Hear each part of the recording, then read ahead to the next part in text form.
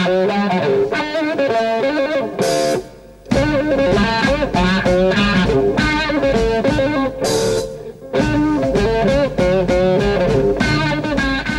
the time he started his birther campaign against Obama years ago, we've had this fake news. But what he's done effectively is to turn that around to make a lot of people, especially people in his camp, think that everything that mainstream media puts out that's against him or his policies is fake news. We found out that in the last year, Wells Fargo opened 1.5 million additional unauthorized accounts. We also found out that in the past couple years, they have charged 800,000 people for unwanted auto insurance. They didn't tell Congress about that, which could actually be a criminal violation, punishable by up to 5 years in prison. By ignoring the scores of massacres of black people, of Native Americans, and all the rest, and acting as if, once again, this is a, quote, white man's country, unquote, and only incidents that involve the disproportionate slayings of those who are defined as white are worthy of being highlighted.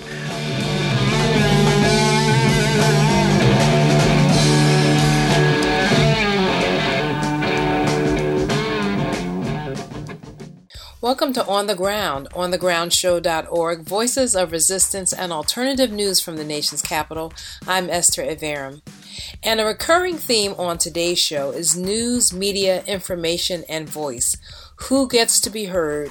What stories, narratives, lives are lifted up as worthy? And what lies are lifted up as truth? Gerald Horne is in the house with new books, including The Rise and Fall of the Associated Negro Press, Claude Barnett's Pan-African News and the Jim Crow Paradox. For nearly 50 years, the description of the book goes, the Chicago-based Associated Negro Press, ANP, fought racism at home and grew into an international news organization abroad. At its head stood founder Claude Barnett, one of the most influential African Americans of his day, and a gifted, if unofficial, diplomat who forged links with figures as diverse as Jawaharlal Nehru, Zora Neale Hurston, and Richard Nixon. Also, media critic Harry Amana breaks down the Trump effect on news organizations, and Sankofa Video and Books, launched by filmmakers Haile Garima and Shirikiana Garima, launches its 20-year celebration. All that and more is coming up in our packed show, but first our headlines. Now, this week's news starts with the March for Racial Justice and the March for Black Women. Chantel James attended and filed this report. Thousands of marchers from all across the country convened in Lincoln Park this past Saturday for the March for Racial Justice. The event had been sparked in the minds of its organizers by the tragic white supremacy rally of Charlottesville this August, and their work took on new and increased relevance in the wake of so many of this current presidential administration's disturbing actions, words, and policies. After a rally in the park, protesters waited to be joined by the members of the March for Black Women, a concurrent social justice action. With numbers now swelled, the march took the streets along a route leading to the National Mall, where there were additional speakers. The Reverend Graylin Hagler, pastor of Plymouth Congregational United Church of Christ, rallied those gathered in the park. It was an incredible march through my city, Washington, D.C., that is the last remaining colony on the mainland of the United States. And being a colony on the mainland of the United States, our heart goes out to another colony that is called Puerto Rico and the people who are suffering today because of an ineptness of this government to serve the people of Puerto Rico. If you're from out of state, you don't realize that we really don't have voting rights in Washington, D.C.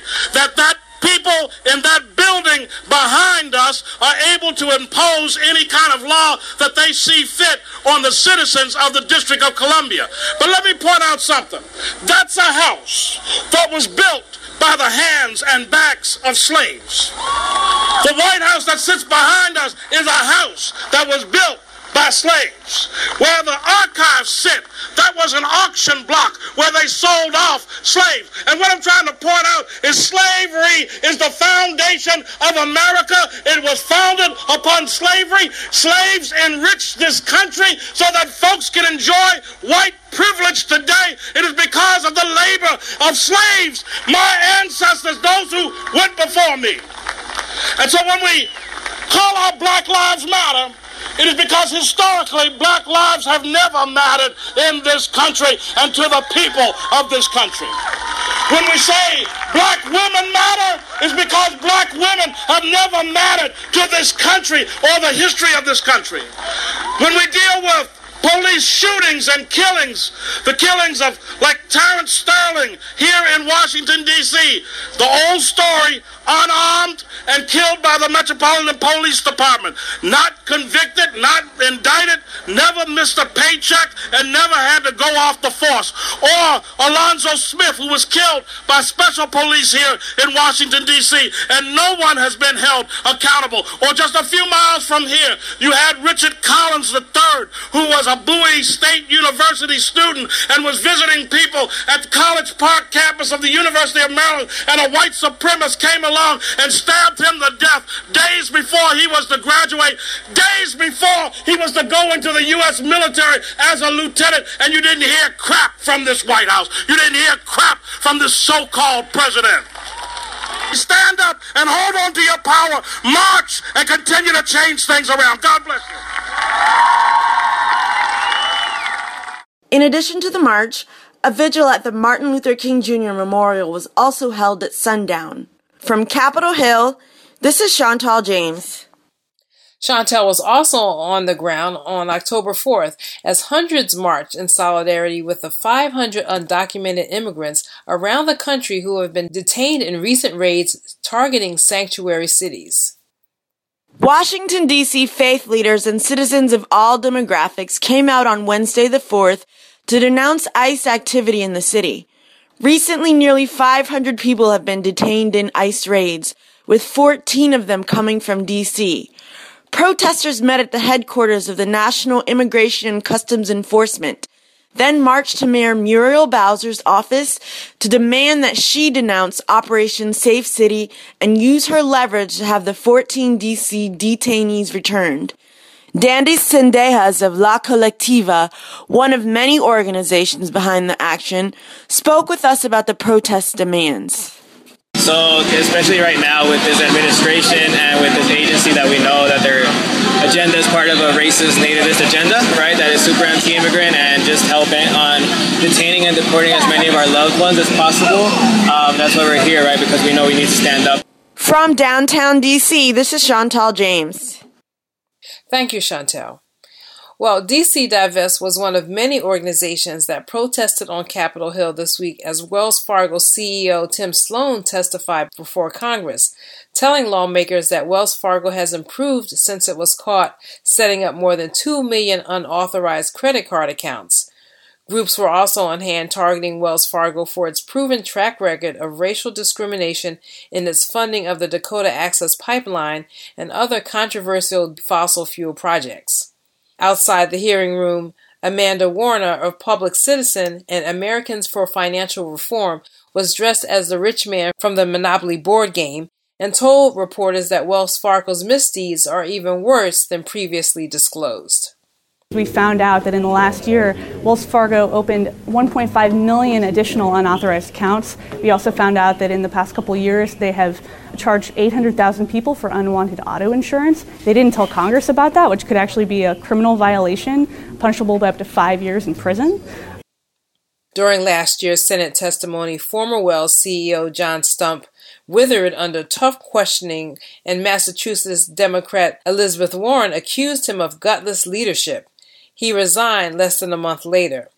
Warren has also urged the Federal Reserve to remove all members of the Wells Fargo Board of Directors who served during the time the fake accounts were created. Well, the horrific mass shooting in Las Vegas on the heels of the still unfolding tragedy in Puerto Rico has left little space for many of the important issues here in the U.S. and abroad. And so now we turn to our geopolitical analyst, the prolific author and activist, Professor Gerald Horne, to help us unpack what is really going on.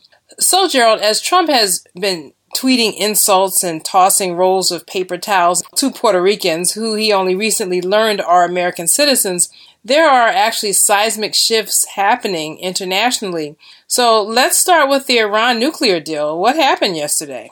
Well, this is significant. Apparently, Mr. Trump is going to move to decertify this deal, which will then toss it into Congress, which is dominated by the Republican Party, and is expected, I would assume, to follow up on his decertification.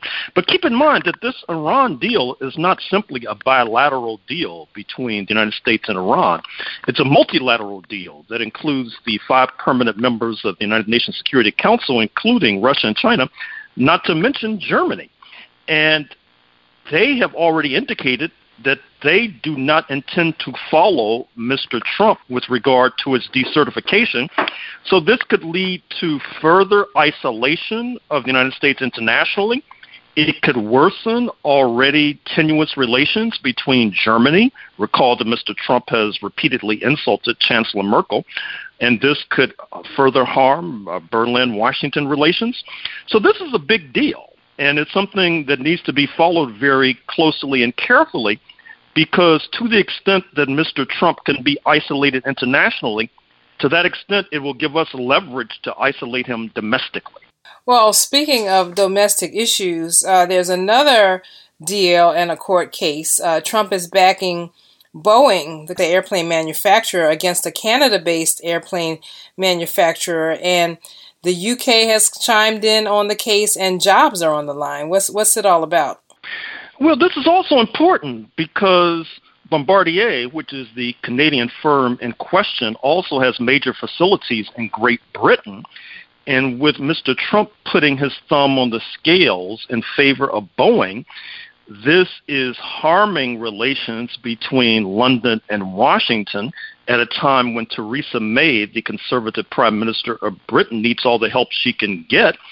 That is to say that the Labour Party is surging under the left-wing leadership of Jeremy Corbyn, and Mrs. May had staked her tenure on negotiating better relations with Washington to substitute for withdrawing from the European Union.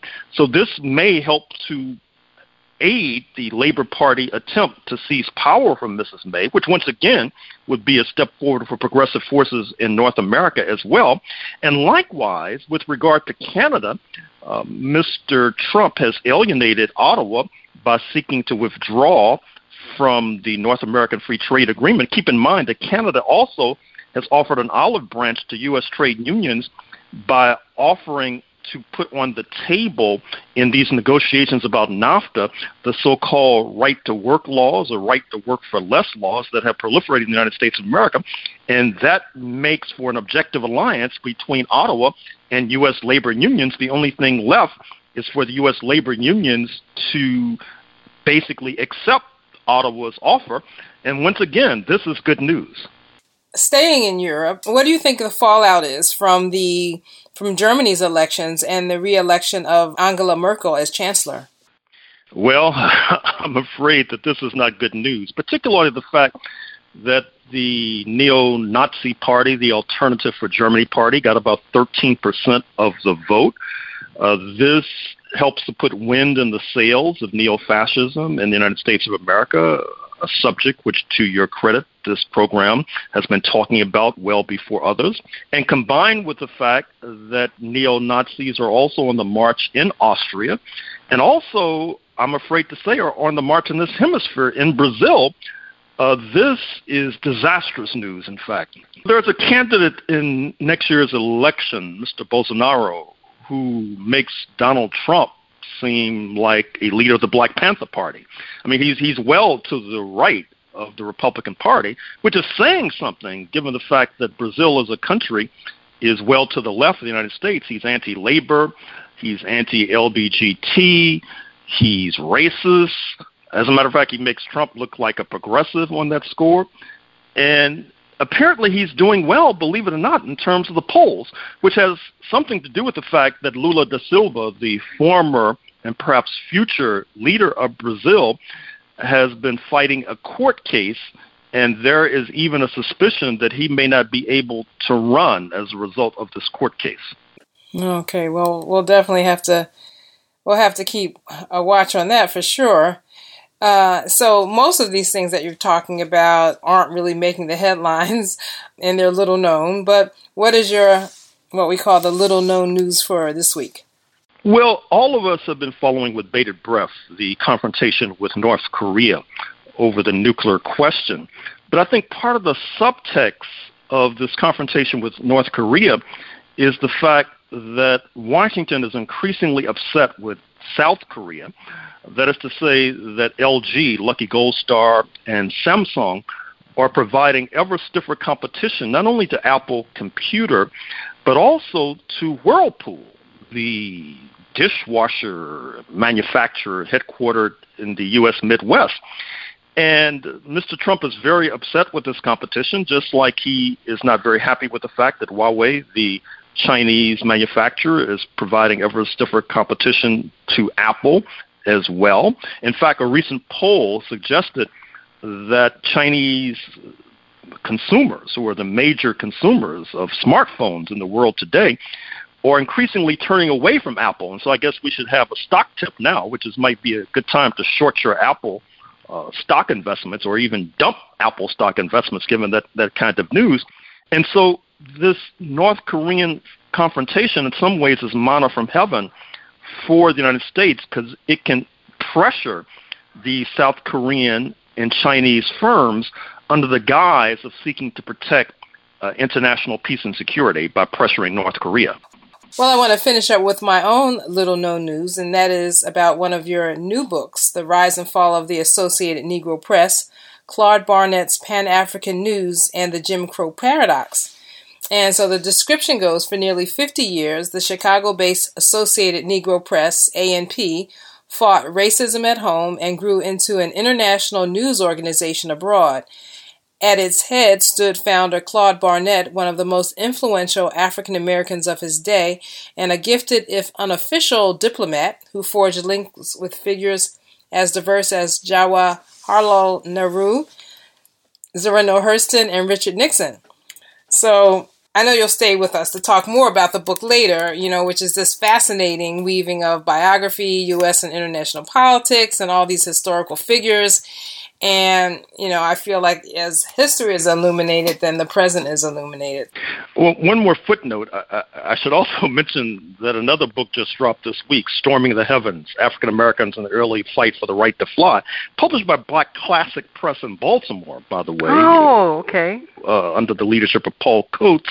Yeah. And it tells the story of the Black American obsession with aviation after the launching of this industry at the beginning of the 20th century, in terms of Marcus Garvey's organization, in terms of sending pilots to Ethiopia to repel Italian and fascist invaders in the 1930s, in terms of trying to avoid being Jim Crowed on airlines and all the rest, and how that this culminates in 1957 with the Soviet launching of Sputnik, which helps the United States to rethink its whole approach to aeronautics and leads to a kind of desegregation of that industry and of the United States generally, post-1957. So that book just dropped within the last 24 to 48 hours. Wow.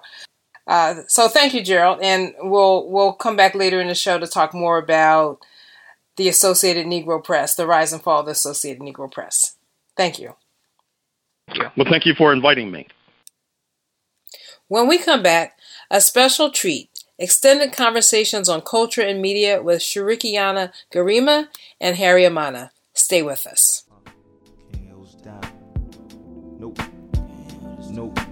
They can't hold me down. Can't hold me down, there's no gravity in my universe. Those rules don't exist to me, you don't believe me, you can search. Feeling bittersweet, now it's cavities in your tooth that hurts. Cause it doesn't work when you're grabbing me, trying to pull me down. The earth backstabbing me as I prove my worth.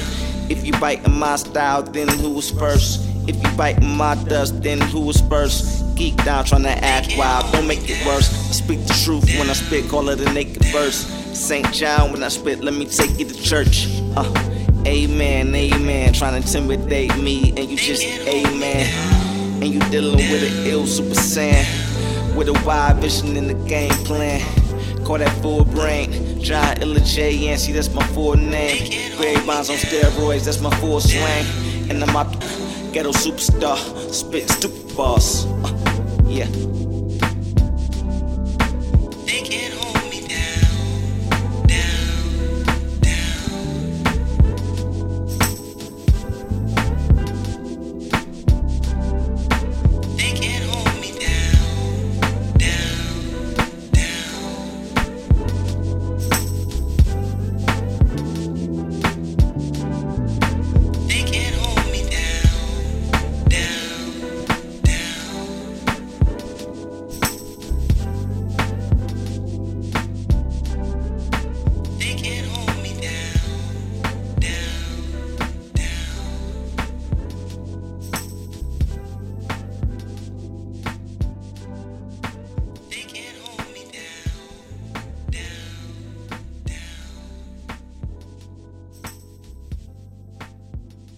Now, this week in culture and media.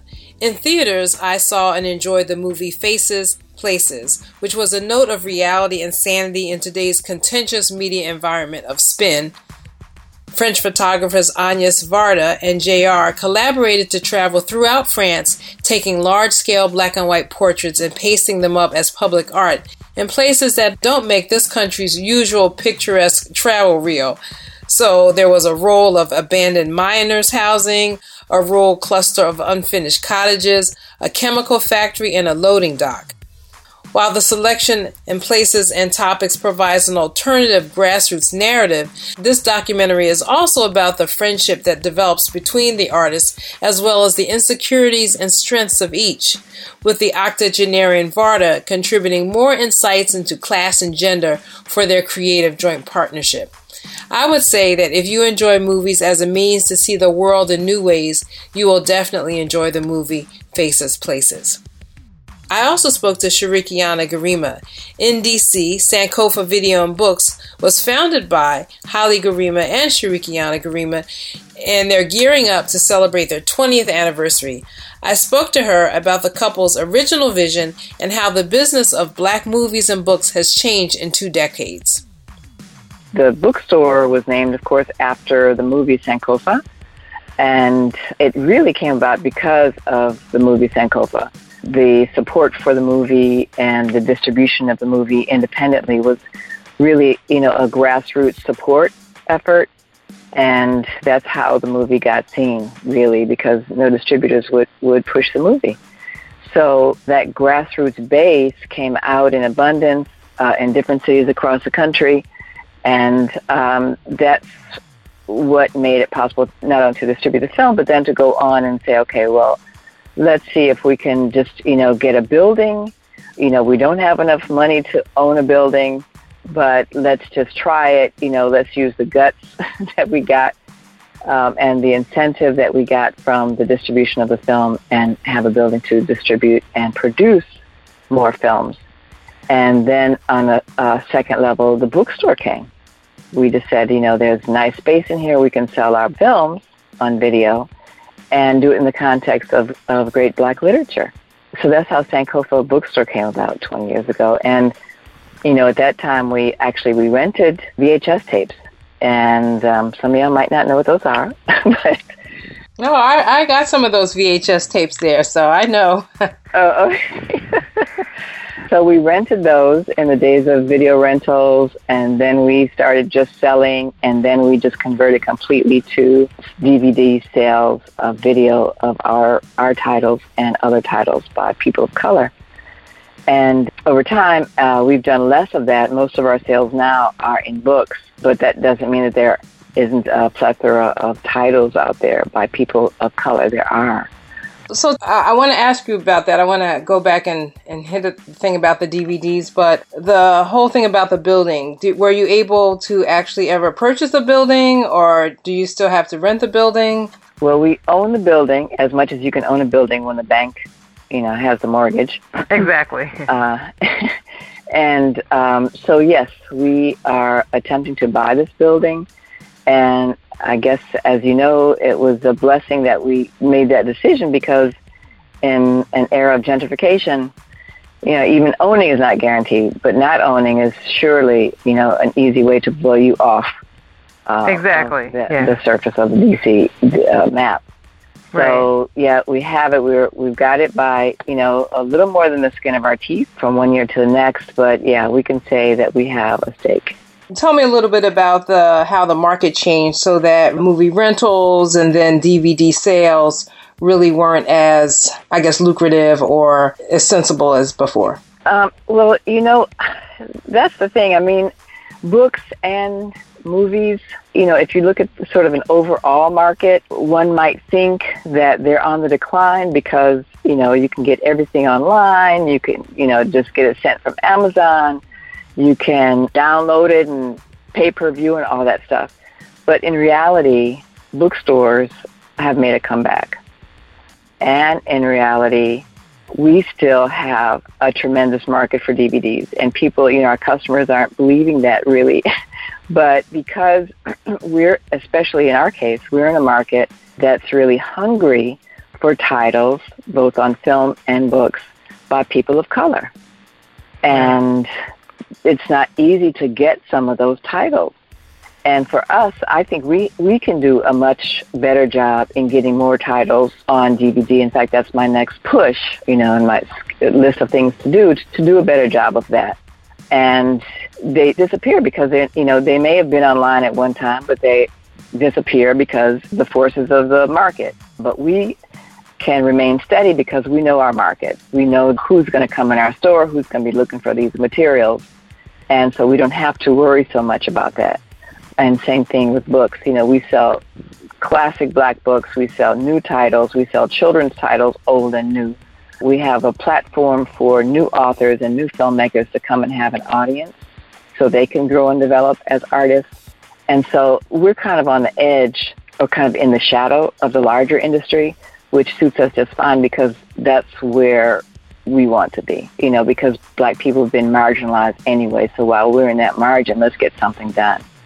So now I know you added a coffee bar. Tell me about that decision and the impact that has had. That was a wonderful addition. We did that about maybe 5 years or 6 years after we opened. And we don't own that. We rent it to a company called Rai, and they named it Sankofa Cafe. And so it's a wonderful collaboration because they've named their sandwiches after filmmakers, Black filmmakers or filmmakers of color. They keep the theme of everything that we try to do here. They make sure that they carry wholesome ingredients and, wonderful spices, kind of indicative of this world of color that we represent. And, it's been a really, really, really nice collaboration. So their customers are our customers. They may come in for a coffee, which has a fabulous reputation, and then, kind of wander into the bookstore, and our customers coming for a book may get a cup of coffee or a sandwich or a wrap. So it's been, a nice collaboration. We have also a deck in the back of the bookstore now, so you can kind of read and eat and sip outside, either in the front or the back. So those have been great additions. And finally, what are your challenges and goals going forward? Well, I'll tell you, Esther, thanks for asking that. One of the challenges is trying to figure out a way to institutionalize Sankofa so that it can stay around despite the ups and downs of this gentrified world. Right now, our taxes are almost $30,000 a year. So sometimes it feels like we're in business to make sure we pay our taxes. That's property tax, almost $30,000 a year. Wow. So we pay a higher tax than some of the businesses that are given tax incentives that have a revenue base 4, 5, 6, 10 times bigger than ours. Right. So that's our challenge, trying to just, make the city kind of appreciate us a little bit more, city meaning the government, trying to say, look, maybe we've have something to offer DC. Maybe we've, been trying to do that for a while. Is there a way that we can have a less hostile relationship so that, because we really do, I think, if you talk about enriching a customer base, that's all that we've been trying to do all this time. We offer a place for musicians to come and play their music. We offer a place for open mic, Watermelon Day, storytelling. So I'm not quite sure how that wouldn't be embraced really actively by a city that was, conscious about making those institutions help to create a nurturing environment. Because, you can offer gentrification or this trend brings in new, upstarts, new businesses, new cafes, bars, whatever, breweries. And they say that, they're enriching the DC, what DC has to offer. But wait a second. So does that imply that DC never had anything to offer? That the Black institutions that have been here weren't offering something and they weren't mainstays to making sure that the DC community was enriched and growing and thriving? It's kind of it's a unspoken tenet, and I have to say, of white supremacy. that just says, well, nobody lived there before I got there. So any final thoughts? I know you have a big opening on Monday with Ta-Nehisi Coates' new book, but what are some of your other goals? Well, we are happy to have WPFW, first of all, as a media partner for Ta-Nehisi's book opening on Monday. We'd like to use every opportunity we can to push WPFW because, talking about enriching a community, I'm not sure most of us would be sane if we didn't have WPFW and shows like yours, Esther. So that's one thing that I appreciate. And the next thing I think that we are focusing on is to strengthen our community alliances, because it really is a time to kind of gather the wagons together for Black businesses in D.C. It's overdue, and some of the destructive results of gentrification might have been avoided had we had stronger alliances in the first place. So that's something that I look forward to focusing on more in 2018. And just becoming, strengthening our infrastructure and putting some things in place that help to institutionalize the place. Because, I'm not going to be here forever. My husband's not going to be here forever. And, Right. We just want to make sure this thing sticks around for a while. All right. Well, I've been speaking to Shirikiana Garima, co-owner of Sankofa Video and Books. Thank you for joining me. Thank you so much, Esther.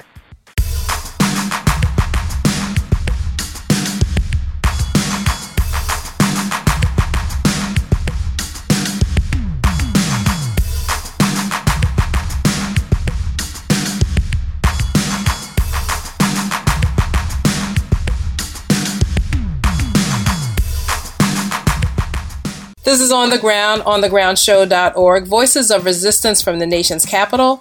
And in this segment, we're going to talk about media. And the media landscape has always been a minefield of exclusion, misrepresentation, and spin, but the last year has made this minefield even more confusing and precarious. And joining me now to discuss the information industry in the United States is Harry Amana, Professor Emeritus of Journalism at the University of North Carolina at Chapel Hill. Thank you for joining me today, Harry. My pleasure. Well, to start, what do you think are some of the urgent issues about coverage and messaging so far during the Trump presidency? Well, one of the urgencies is to not be a lapdog to the Trump tweets. He's actually taken over the prime media and prime space on timeshare. Every time he tweets something, it becomes a story. So he's absolutely controlling the media. And, for example, the only time that we fail to pay attention to him is when there's a national disaster recently. And so when we had the storms in Texas and the hurricanes through the Caribbean, those stories trumped Trump. But the mainstream media, none of the media, period. I think with the exception of independent shows like yours or like Democracy Now!, with those exceptions, everybody seems to be following the same path. And what happens is smaller movements get overlooked unless there's some violence that takes place. A growing dissension over Trump administration policies get overlooked. They don't get the coverage that they deserve. And so we're sort of trapped in his world. And nobody seems to be fighting hard to get out of it. Wow. And then, of course, he's created this whole notion of fake media. And there has been fake media, but a lot of it has been his fake media. He from the time he started his birther campaign against Obama years ago, we've had this fake news. But what he's done effectively is to turn that around to make a lot of people, especially people in his camp, think that everything that mainstream media puts out that's against him or his policies is fake news. And so even when there are instances where there's documented proof that he said a certain thing or gone a certain way, he'll get on and say that it's fake media, and I think his followers, they believe that. So I don't think that media has been effective at all during this campaign, during his administration so far. One of the things that, you mentioned the fake news issue, And I guess one problem is that part of what he says is true. Like, I guess a broken clock being right 2 times a day. So that very often the things that the media has always been guilty of in terms of parodying this neoliberal line, of kind of pumping up wars to, I guess, get ratings. A lot of those things are true, and the fact that the media has kind of fallen into this really dangerous trap of now quoting the CIA and so-called intelligence agencies as kind of like the arbiters of truth. And so that kind of furthers the trap, I can see, because, since when are we going to say that, the CIA who took us into Iraq and fomented coups and assassinations around the world is the arbiter of what's true. By the way, the Ken Burns series on Vietnam just showed on public television. It was very, very timely. Because what it did was it looked at step by step everything that was taking place in country, in the Vietnam, but also in Washington and behind the scenes. And the numerous times that our government gave public statements about the war that was just total lies. And how they, behind the scenes, they would say, this is an unwinnable war, but we can't say that, we can't let this go. They had this domino theory, of course, that one thing would fall after another and everything would be communist. But they had something to hook on. It was communism. And they had a fear. And what they did was they were able to use that to hide the truth.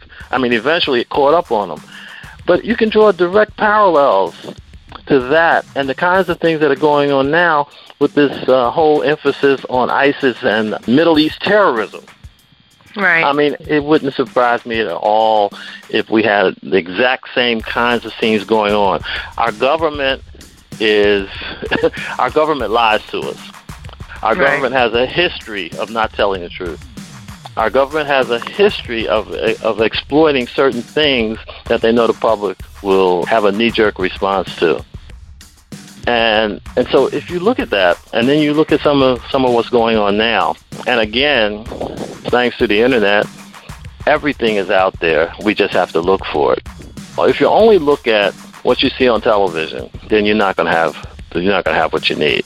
So the trick is to be independent enough and resourceful enough to ask the right questions and look for the right places to get the answers. The mainstream media is not doing it. I was recently been listening to a North Carolina NAACP leader, William Barber. I don't know if you're familiar with him. Oh, I've spoken to him on the show. Yeah, and he's getting ready to try to relaunch a Poor People's Campaign, pick up King's message. And one of the things that he said recently on Democracy Now! Was that he wants to emphasize the whole voter suppression movement that's taking place in the country. He says, and I think when you and I have talked about this, that he says we're having a conversation about Russian hacking, but we're not having a conversation about voter suppression. Right. Which is a real threat to democracy. And which is what really suppressed the vote and really impacted the last election, not, some Facebook ads or whatever the latest thing that they're on right now. I kind of lost count. But anyway, did you want to finish that point about Barber? Or? He's been having these regular weekly meetings in North Carolina. I just left North Carolina, resettled in Philadelphia for a while. But he had these Moral Mondays, and then there's a group of people who go out to the state legislature every Tuesday with a theme, and they protest. The Dreamers Act, they had a few hundred people out there just recently. When they do things on healthcare, it might be fewer people out. But there's a group of dedicated folk in North Carolina who go out there every week, and they never get any coverage, or rarely get coverage. I think they did get some coverage when they did the Dreamers support. But I think Barber's going to be an interesting person to watch. He's getting ready. He's not going to run for re-election at the NAACP in North Carolina. He's getting ready to go on a 15-city tour where he's trying to mobilize and get people interested in this Poor People's Campaign movement. Yeah, he did a watch night service here. So he brought in the new year here in D.C. And that's something that we covered, the fact that it was happening, and then some coverage out of it. And by the way, the television show I was trying to remember was Vice. I think that Vice does some interesting things, and they've got a whole panoply of things that they cover. But I think sometimes they hit the nail on the head too with the kind of coverage that they give to some of the stuff that's going on. Yeah, it's interesting because you mentioned two shows that I know we had discussed on the show and had a little different spin on, because a lot of people actually who really look at Vice see it tracking very closely to U.S. policy abroad, like in terms of a lot of the things that they cover. They don't veer too far from what they call the deep state is their worldview. And it's interesting that you mentioned the Ken Burns Vietnam documentary, because it's really gotten a lot of criticism from progressives in terms of it also kind of parodying a lot of the administration view, and, giving some maybe possible credence to the idea of the domino theory and like the Red Scare. So it's interesting. I know I haven't looked at it, but a number of people who I've spoken to or that have been interviewed for Pacifica have been critical of it. Well, what got me with it was the revealing of what was going on behind the scenes, how the government lied. How they put people put troops into war situations that they couldn't win, only for publicity.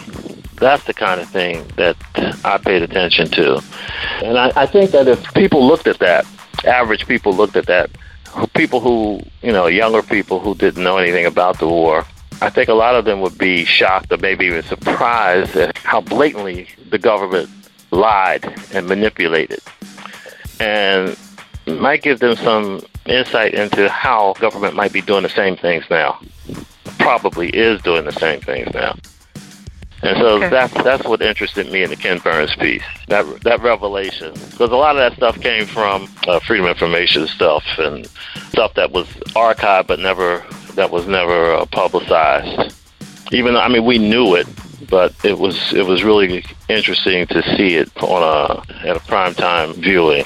There was one thing that I was going to ask you about, but I think we've kind of covered it a little bit, and that's really the media falling into a trap, really, of this tradition of reporting what the president says. So that goes back to your original comment about the tweets. I remember when I was still in college, I had an internship here in D.C., and we had to do these papers almost every day. And since I was journalism major, mine related to news coverage. And I was complaining that the newspapers that I had to survey basically said, most of the stories start, the White House said today, right?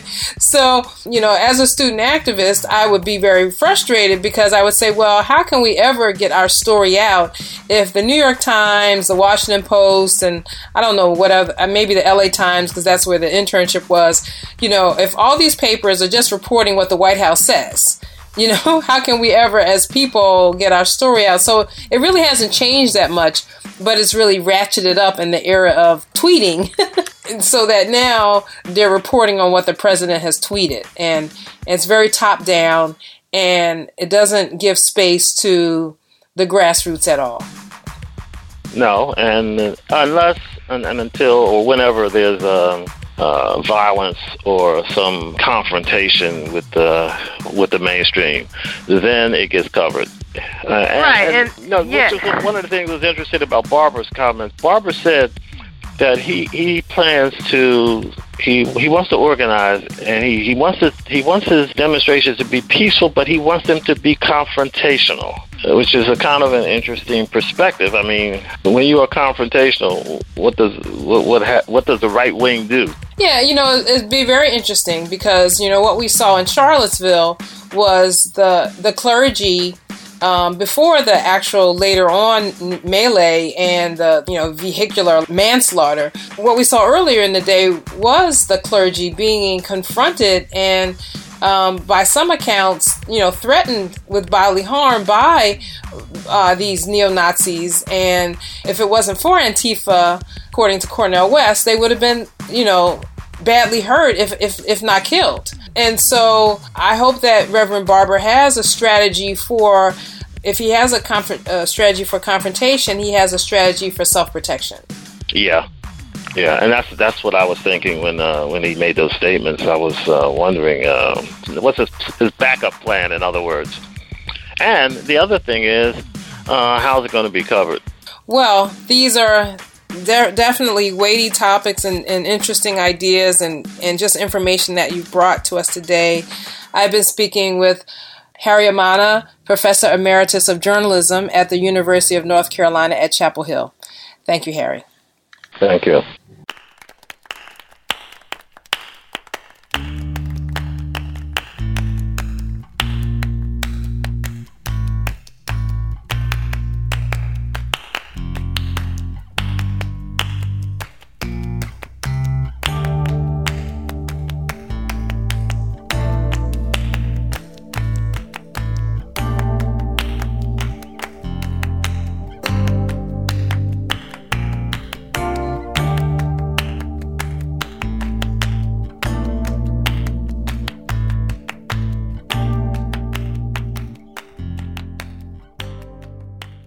This is On the Ground, onthegroundshow.org, Voices of Resistance from the Nation's Capital.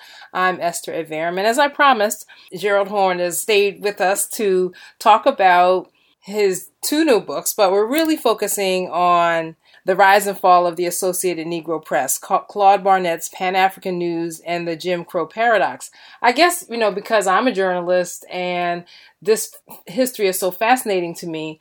Also, we're really kind of dealing with media a lot today, and we're talking about how we're living in almost an unprecedented media environment where fact is somehow indistinguishable from fiction, and people are really trying to understand what is really the real news and what's alternative news and what's alternative facts. And so any type of discussion about journalism is really interesting to me. So let me ask you, what drew you to the topic? Well, for a historian, you need sources. And I guess it's fair to say that what drew me to this topic was the fact that there's a massive archive of the Associated Negro Press, which is partially on microfilm, which means it's available everywhere, and partially on paper at the Chicago History Museum, of course, in the state of Illinois. And in sifting through these records, I could tell that I could sculpt this piece of clay into a book, and I thought it was also important to tell the story of this major black institution, which was in existence from approximately 1918 to 1967, but then fell victim as integration took hold in the United States of America, and that's one of the morals of the story that I'm telling. That is to say, another story about how a black institution fell victim to integration as opposed to desegregation, that is to say, knocking down the walls of Jim Crow and apartheid. And then it's a story about Claude Barnett, which is a story about a man who was a major investor and quite affluent for his times, but also had a progressive streak, an anti-colonial progressive streak. But that too fell victim to the changing events in the United States of America, that is to say, the advent of the Cold War and the Red Scare. And it was necessary, he thought, to move away from seeking to influence U.S. foreign policy to seeking to shape who were the people who were to execute U.S. foreign policy, and having more integration of black Americans into the higher ranks of the U.S. diplomatic corps. And so this book also tells a story about the history of this important period from the end of World War I till the 1960s. And it tells a kind of alternative history because the Associated Negro Press had journalists all over the world, not to mention in the four corners of the United States of America, and they were oftentimes filing stories that the New York Times, the Washington Post, and the Associated Press neglected. And so it was possible for me to tell an alternative history just through examining the dispatches of these journalists, who included, by the way, people like Zora Neale Hurston and Richard Wright and Langston Hughes, and leading journalists like Charlene Hunter Galt and C. Gerald Fraser, who used to write for the New York Times, Julian Bond, etc. So I put all of this together, and now it's come out in the book. You know, when I looked at the time span for the A&P, I realized that it covered the era and year of the Tulsa, they call it the Tulsa Race Riot, but we really want to call it the Tulsa Massacre, or the pogrom of the black community there that was called Black Wall Street. And I thought about it recently in relationship to the Las Vegas shooting because, you know, this horrific shooting has been called the single worst, like, mass, I'm not sure what is mass shooting or you know, single most violent, you know, incident here in the United States. It's been kind of repeated over and over, but in that repeating of that description, like incidents like the massacre of black people in Tulsa in 1921 is forgotten. And there were other riots, the draft riots during the Civil War, the Wilmington riots, where scores of black people were killed by whites in these so-called riots that were really massacres in the black community. Well, the reporting of the tragic killings in Las Vegas, in some ways, it reminds me of an attempt to sort of implant fallaciously a kind of virgin birth of the origins of the United States of America. That is to say, by ignoring the scores of massacres of black people, of Native Americans, and all the rest, and acting as if, once again, this is a, quote, white man's country, unquote, and only incidents that involve the disproportionate slayings of those who are defined as white or worthy of being highlighted. I should also mention, parenthetically, that with regard to the Tulsa slayings of 1921, the attack on the so-called Black Wall Street in Tulsa, Oklahoma, that's also represented in my Storming the Heavens book, the Black Americans in Aviation, because this was one of the first times that an airplane was used in a defensive manner to drop bombs on a civilian population. And, of course, the very first time takes place in North Africa, Libya, in 1911. And there were contemporaneous bombings from the air in communities in southern Africa by the racist authorities in the early 1920s as well. And, of course, you could fast forward to the bombing in Philadelphia in the 1980s of the MOVE compound with the bombing taking place from the air. So this... I actually didn't know until I was just preparing for this segment that, I mean, maybe I didn't know, maybe I knew, but I forgot that they were actually, people flew private planes to drop bombs and other incendiary objects on the black community in Tulsa, and that these people were working hand in hand with the mob to destroy the community. Well, once again, this ties into this book, Storming the Heavens, because that Tulsa incident helped to galvanize gathering sentiment amongst the black community in the United States that it was in their interest to learn more about aviation, this relatively new invention. And this helps to contribute to an obsession with aviation that culminates in many black people moving heaven and earth to learn how to fly planes, with many of them then decamping to Ethiopia in the 1930s, where they assist the Ethiopians in the attempt to repel the invaders from fascist Italy. And black Americans were essential to the founding of Ethiopian Airways, which is the largest carrier by far to this very day on the African continent, and in a Pan-African manner is knitting together the entire continent so that sooner rather than later, if you want to go from Nairobi to Lagos or Nairobi to Accra, Ghana, you don't have to necessarily fly through London or Paris. You can take Ethiopian Airways. And so this is a very important story, I must say, this question of black people in aviation in the first half of the 20th century. So, any final thoughts before we wrap up? Well, I know that On the Ground is a show that's listened to intently all over the world, and so I'll take the opportunity to say that I'm having a book signing in Los Angeles on Saturday, October 7th at 4 o'clock at Esalen Bookstore in the Leimert Park neighborhood of Los Angeles. And so anybody listening to On the Ground should try to show up Saturday at 4 o'clock at Esalen Books in L.A. Okay. All right.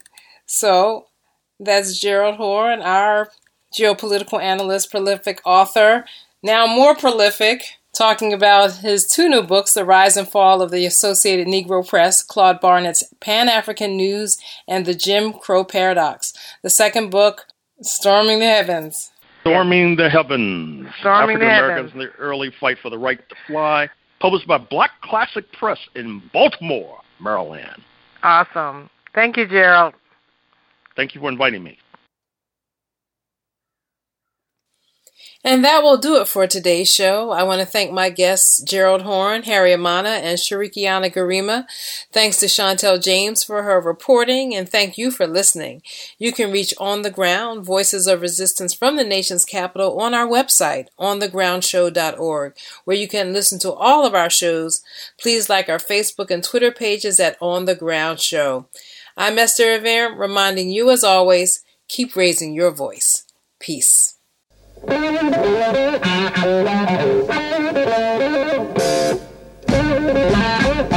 you.